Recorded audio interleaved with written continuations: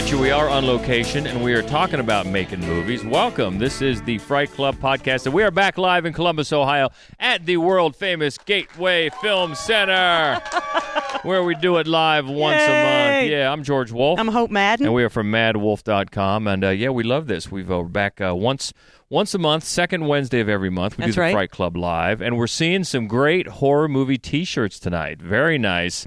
You're sporting the Blackula. Yes. I've got the Jaws. We're seeing The Thing. We've got Season of the Witch, all kinds of stuff. High Tension over here. High Tension, Frankenstein. And everybody that wore one is Dracula. In the running for some prizes that we'll do some drawings here in just a couple of minutes. So a bunch of fun, and we had a lot of fun last week talking about Skeletons in the Closet. It's our annual tradition since last year. That's right. Talking about some of the horror movie pass in the Oscar nominees. And boy, we dug up some dreck. It's actually now become one of my favorite things about Oscar nomination day is I'll just as the nominees come up, and I'll think to myself, 2 years ago, Leonardo DiCaprio, Critters 3, Tom Hardy, Minotaur. Yeah. I can't wait. Oh my God, so many bad movies to talk about. So we were excited this year, in particular, Casey Affleck was in Soul Survivors, which is just a god-awful mess. So we were excited to talk about that. And just dig into some of the really bad decisions that current Oscar nominees have made in their past. So that's always fun. Paying their dues. That's right. It's always fun, yeah. So we were looking forward to tonight, which is we're getting meta. We're talking about movies, horror movies about making movies, and we've been asking for some suggestions. And Tom was ready to chime in with Children Shouldn't Play with Dead Things. And actually, Phantom Dark Dave seconded that. And no. See? Because the thing is, there are dozens and dozens of horror movies that are about making movies. It's just it's a common sort of genre across all of movies, from Truffaut's Day for Night to Ed Wood from Tim Burton. I think it's just fertile ground for filmmaking anyway, right? Right, what well, if you're a filmmaker, you know about filmmaking. Even this year, you could say, in a way, La La Land is about. Yeah. They don't really go on location too much, but there's always movies about Hollywood and about making movies. Right. So we kind of really tried to narrow it down that it wasn't just. So if you take the Scream trilogy, there are very meta films. They're about filmmaking. They're about horror movies, and the longer you get into the series, the more the Stab film series takes part. But the movie itself is never actually about the act of making a movie. So same with the Blair Witch Project. You find footage and they're shooting footage, but the point of the movie is not to sort of draw your attention to the act of making movies. So this is one of the ways we pruned the list. That and just my personal taste. So those one were of the two criteria. I'm making the air quotes. We prune the list. You like these movies. I do. Yeah, and by the way, I've got to point out that we're playing Hurt tonight. Hope had some bad chicken earlier, and she's queasy. And I still have a fat lip from the argument I got into about John Wick. No, that's not true. The skiing, we were skiing this weekend, and I somehow managed to hit myself with the end of my ski pole. Well, that's what we told police. That's right. So, but the beer always helps. So, those are the ground rules. Those are the disclaimers. So, are we ready to get at it? Yes, I think so. Because as always, we're going to watch one of these tonight that made the list, and we'll start with one I particularly like because of what it talks about, and it's the story of a sound engineer's work for an Italian horror studio becoming a terrifying case of life imitating art. We got fans from 2012 Barbarian Sound Studio. What I admired about you was that you were an artist, that you were doing this with a love. Sounds a little watery. Is there any fresh marrow? Francesco tells me you are trying to escape. There's no reason to escape. Who's there? Leroy, this is going to be a fantastic film. This game's up, old boy. No more jumping through hooks. Don't be afraid. A new world of sound awaits you. A new world that requires all your magic powers.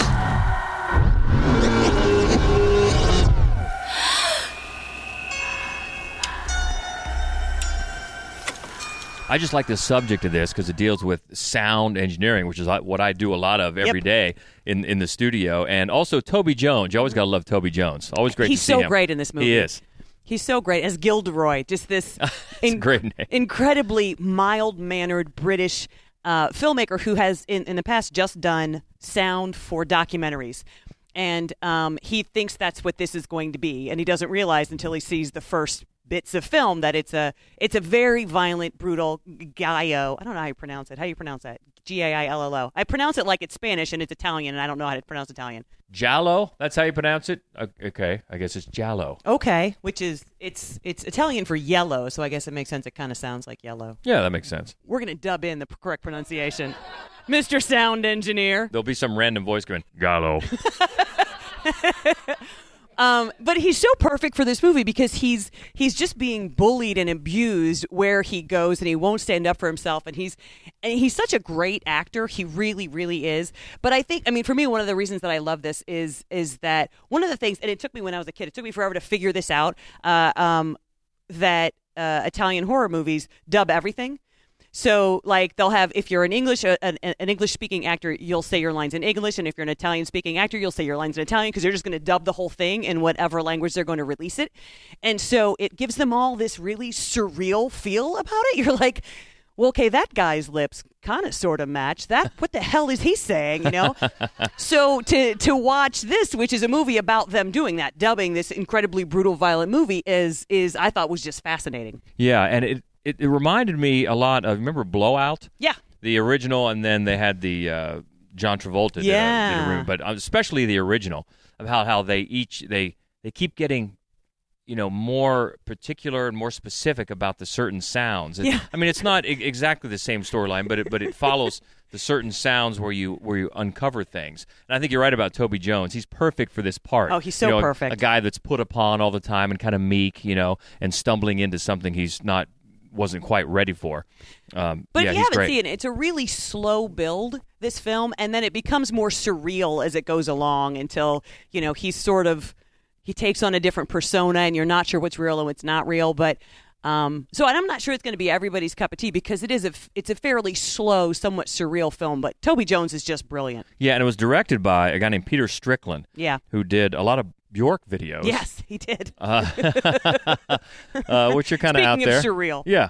And a movie called The Duke of Burgundy. But right. Actually, the title of the fictional studio refers to Kathy Berberian, who was a U.S. soprano who married Luciano Berio, a pioneer of electronic music and a key influence on the director. I see. So, yeah. So that's nerding out on us, George. Yeah, I just had that little fact off the top of my head that I read off this paper that I wanted to pass along. So yeah, it's very cool. I think you're right. It's maybe not everybody's, going to make everybody's favorite list because it is slow, a bit of a slow build. But I think it's really effective. It's number 5 on our list of movies about making movies. Berberian Sound Studio from 2012.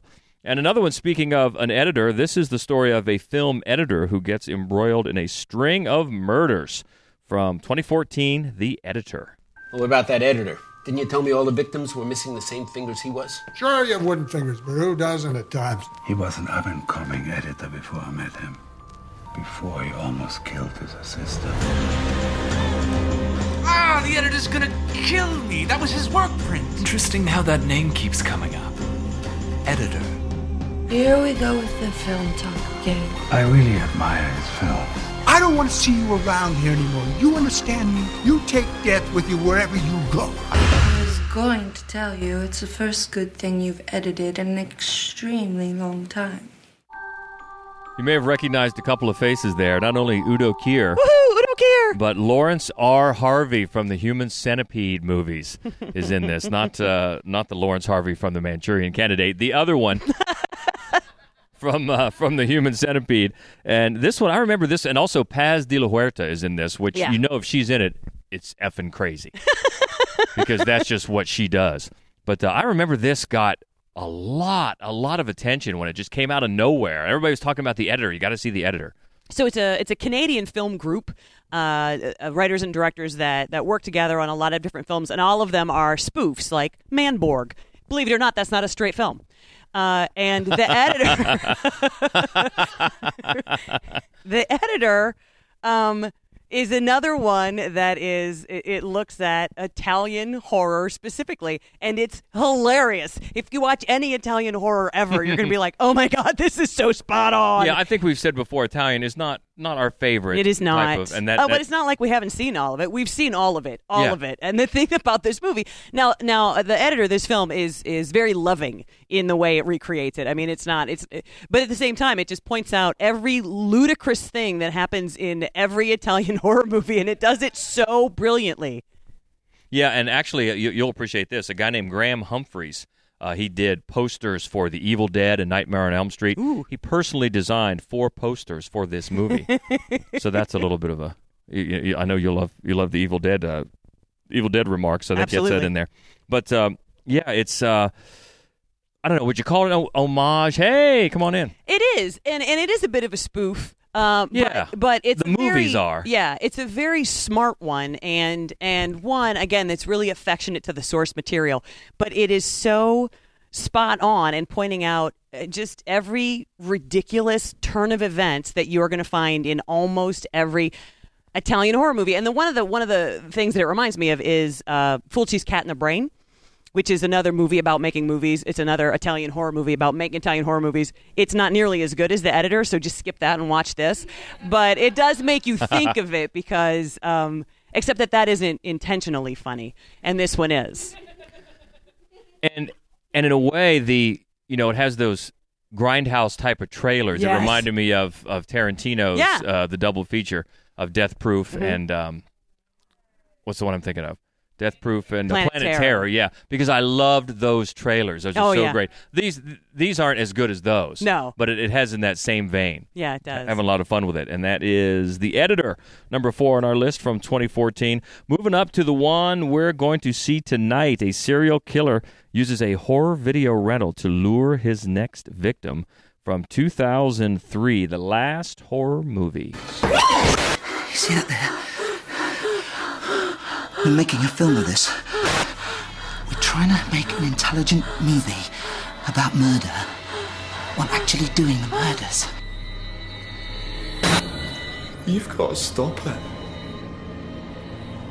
All this stuff you're doing.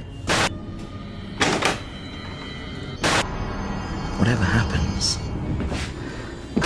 this is going to be your last horror movie.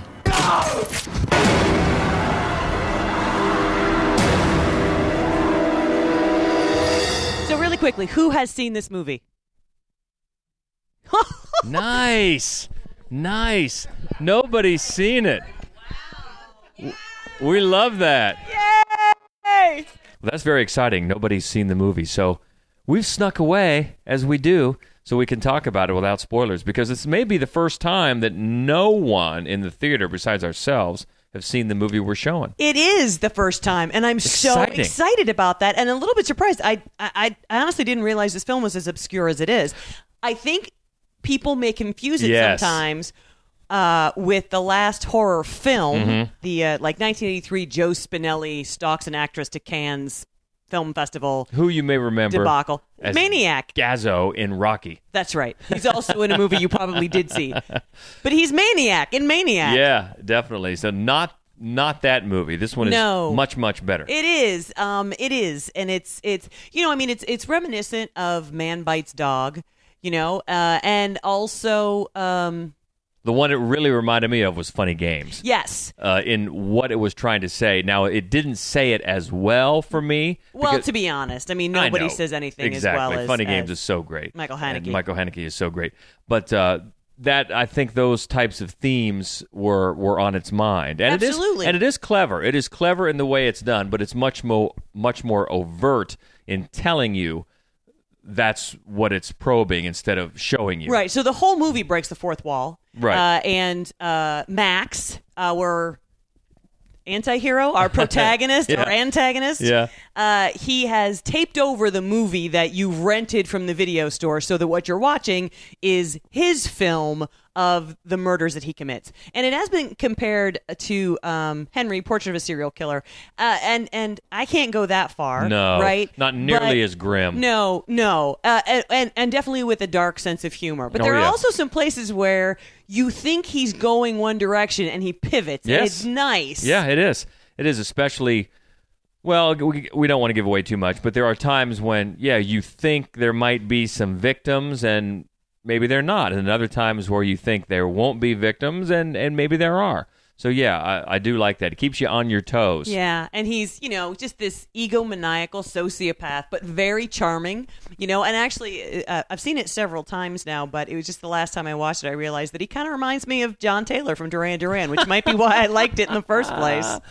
Okay. He's got a Duran Duran vibe about him. Does he? He does. All right. I didn't see that. I didn't get that vibe. You didn't have as many posters. No, I didn't. I had the Farrah Fawcett's and the Charlie's Angels, and this guy didn't remind me at all of any of Charlie's Angels. But no, it is clever. It's very, as you said, it's very fourth wall. It's very, you're complicit here. Yes. And that's which, like Funny Games, that's exactly. the theme. That's the theme. It's like, why do you want to watch a horror movie? But in this one, he just comes out and says that. He does. He comes out and tells you, you're watching this. Why are you watching this? What's wrong with me? What's wrong with you? Right. Whereas Funny Games asks that, but in much more, ambiguous way and a much more effective way. But again, that might not be a fair comparison. Right. But it is. It's awful clever, and it's pretty short. It moves right along. Yes, it does. At its pace. And the guy does hold the lead actor does hold your attention, keeps it going. Because there's a lot of full-face close-ups on him when he's talking directly to the camera. And, it's cleverly done. And I guess I'm surprised as well that it's as obscure as it seems to be. Absolutely, yeah. I hope that... Because, I think people are going to be excited about it. I think they're going to enjoy it. And I hope that more people seek it out. So it's the last horror movie. Yes. Not the last horror film. Not the last horror film. And it's a British film. Yeah. And we're going to see that here in just a couple of minutes. But before we do that, we've got to get back in there and give away some prizes. Let's do it. Wayne and Garth, hit it.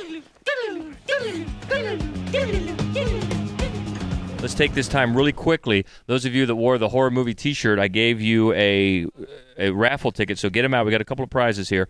How about, let's see, for the last four digits, what is that? 7129. Who has 7129? Is that Bridget? Woo! All right, you. And it's not just because you brought me a Leatherface doll. That's not the only reason. Sporting the high tension. Let's see, sporting the high tension T-shirt this evening. All right, so enjoy that. So nobody's seen it. That's perfect. So we won't spoil anything for anybody. We will move right on to number 2. The filming of Nosferatu is hampered by the fact that its star, Max Schreck, is taking the role of vampire far more seriously than seems humanly possible. Shadow of the Vampire. Meet Count Olog. I'd like some makeup. Well, you don't get him. What is the matter with you? Where did you find him, really?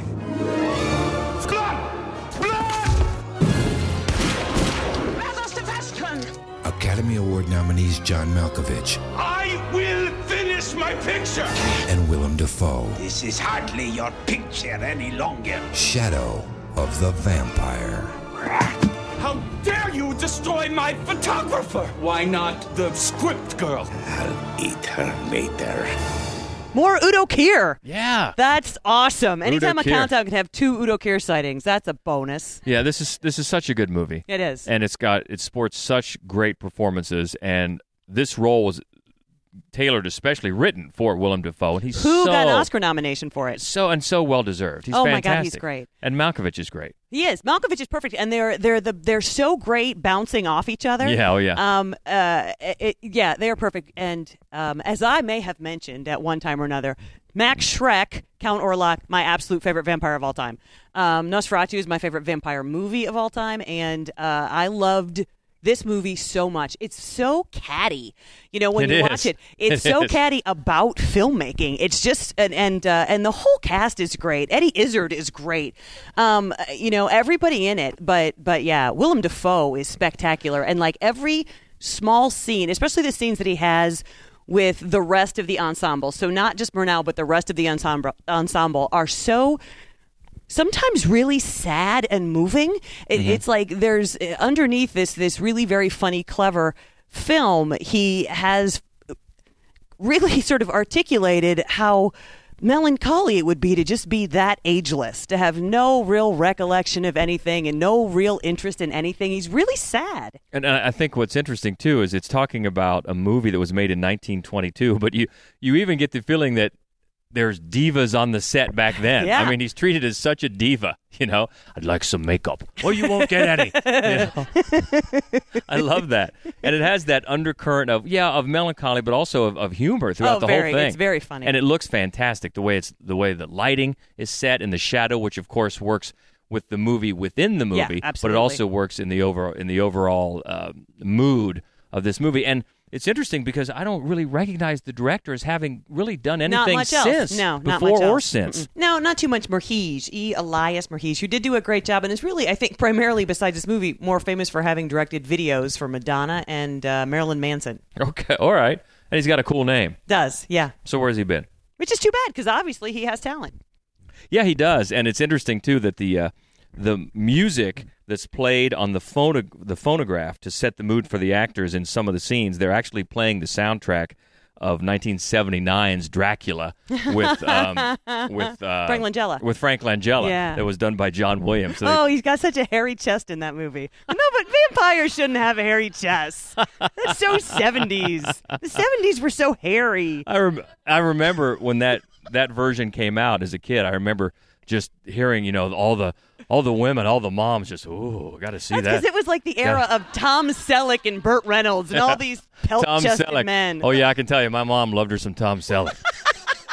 He started out doing those doing those commercials for something before he got Magnum P.I. Chad Sexington. My mom was like, ooh, that man. But not something you want to hear your mom say. But yeah, Shadow of the Vampire, a fantastic movie, and it's made the different lists here a few times because it's one we love talking about because it's just so well done and and that's why it's added. It's more interesting to me that the director really hasn't come up with anything since then because it's put together so well. It is. Like you said, a guy that has talent, but haven't really heard from since then. But that's a good one. Number 2, Shadow of the Vampire. Takes us up to number 1. Another one we've talked about before. It's a film crew following a ruthless thief and heartless killer as he goes about his daily routine, but complications set in when the film crew loses their objectivity and begins lending a hand. 1992, it's Man Bites Dog.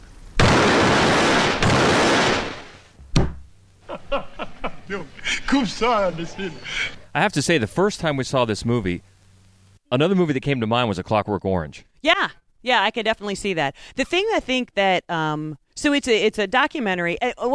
Speaking of meta films, so it's a documentary about making a movie on a shoestring budget, made by documentarians working on a shoestring budget. The director plays the director. The writer plays the writer. The star is also a co-director and co-writer. It's a fascinating film, and the whole movie really is about filmmaking in a very jaded and ugly way. And of course, in the film, originally it's the objectivity, and they're going to follow this serial killer who happens to be incredibly charismatic and fascinating, and then he just makes them start helping, and then they just do help because the show must go on, and then eventually they just like helping, and so this is fascinating way to observe, sort of complicity and then bloodlust and then regret and then fear because now you're in it. Now what are you going to do? And it's, but I think one of the things, it's really violent. Mm-hmm. But one of the things that I think is the most startling about it is the humor. It's a very, very dark comedy. Very dark and humor. Ugly. And it's definitely has bits of social commentary because it's based, or it was inspired by a very famous murder case in France that got an incredible amount of media attention, and that's what this movie really looks at. Media and as you say, as we see the lines blurred between the camera crew and the actual murderer, and they start becoming, guiding the action instead of just filming it. It really makes a statement about media and social attitudes toward what is acceptable. It also periodically reminds me of Spinal Tap, because you know how the drummer keeps dying in Spinal Tap because the crew member, they just keep dying, and then they're like, well, he'd want us to soldier on. Well, you can't dust for vomit. But no, it's really one of those movies that the more you see it, if you see it 2 or 3 times, you really pick out new things every time, especially new comments, new points they're trying to make. You get caught up in the sort of the charisma of the lead Yes, guy, who of he's course amazing. he is, and he certainly believes in his own charisma. He loves him some him, and how he just goes through life, and he's so interesting. But you definitely pick up a little more comments as you go along. But it's endlessly fascinating, and as I think we've mentioned before when we talked about it, the actual literal translation of the movie is it takes place close to your home. Yeah, which is something about this is. We're looking at it here where we are, but this could be anywhere. Right, and I think that's the point it wants to make. And it does it in a very darkly comic, fascinating way. And often really ugly. But it's never. It's always entertaining. But it is. A lot of times it just sort of makes you feel dirty for Yeah, having well, watched and especially the rape scene, which is one that reminded me of the rape scene in Clockwork Orange. Specifically. So, number 1 on our list, Man Bites Dog in meta horror movies about making movies. And we look ahead to a month from now. We're going to be right back here and celebrating St. Patrick's Day. And we're going to be watching Stitches. Stitches! And drinking, I'm sure. And drinking. So, for those of you who are waiting for a more lighthearted romp, here we finally have one. Stitches is super funny and fun. Exactly. So, you know who's not going to come? Steve Perez, because it's a clown, so he's not coming. Clowns. I mean, he's not coming anyway because he doesn't live in this state, but he hates him some clowns. Yeah, he wants them all burned to the ground. He does. But, so we'll get to that. And let us know what you thought about these. As always, keep the conversation going on Twitter. That's the easiest way. We're at Mad Wolf, MADDWOLF, and Mad Wolf Columbus on Facebook. And we hope to see everybody back here in about a month, second Wednesday of March. And this will be up on our website. This podcast will be up hopefully on Monday in a few days, as it always is. And the fine folks at Golden Spiral Media, you can find it on their website as well. All right, so we've got a movie to watch, and nobody's seen it, which is so awesome. Excited! So again, so happy about thanks that. for coming. Thanks for your great horror movie T-shirts. Love those. And let's roll the last horror movie. And until next time, I'm George Wolf. I'm Hope Madden. And this is the Fright Club Podcast. Stay frightful, my friends. You guys are awesome. Thank you.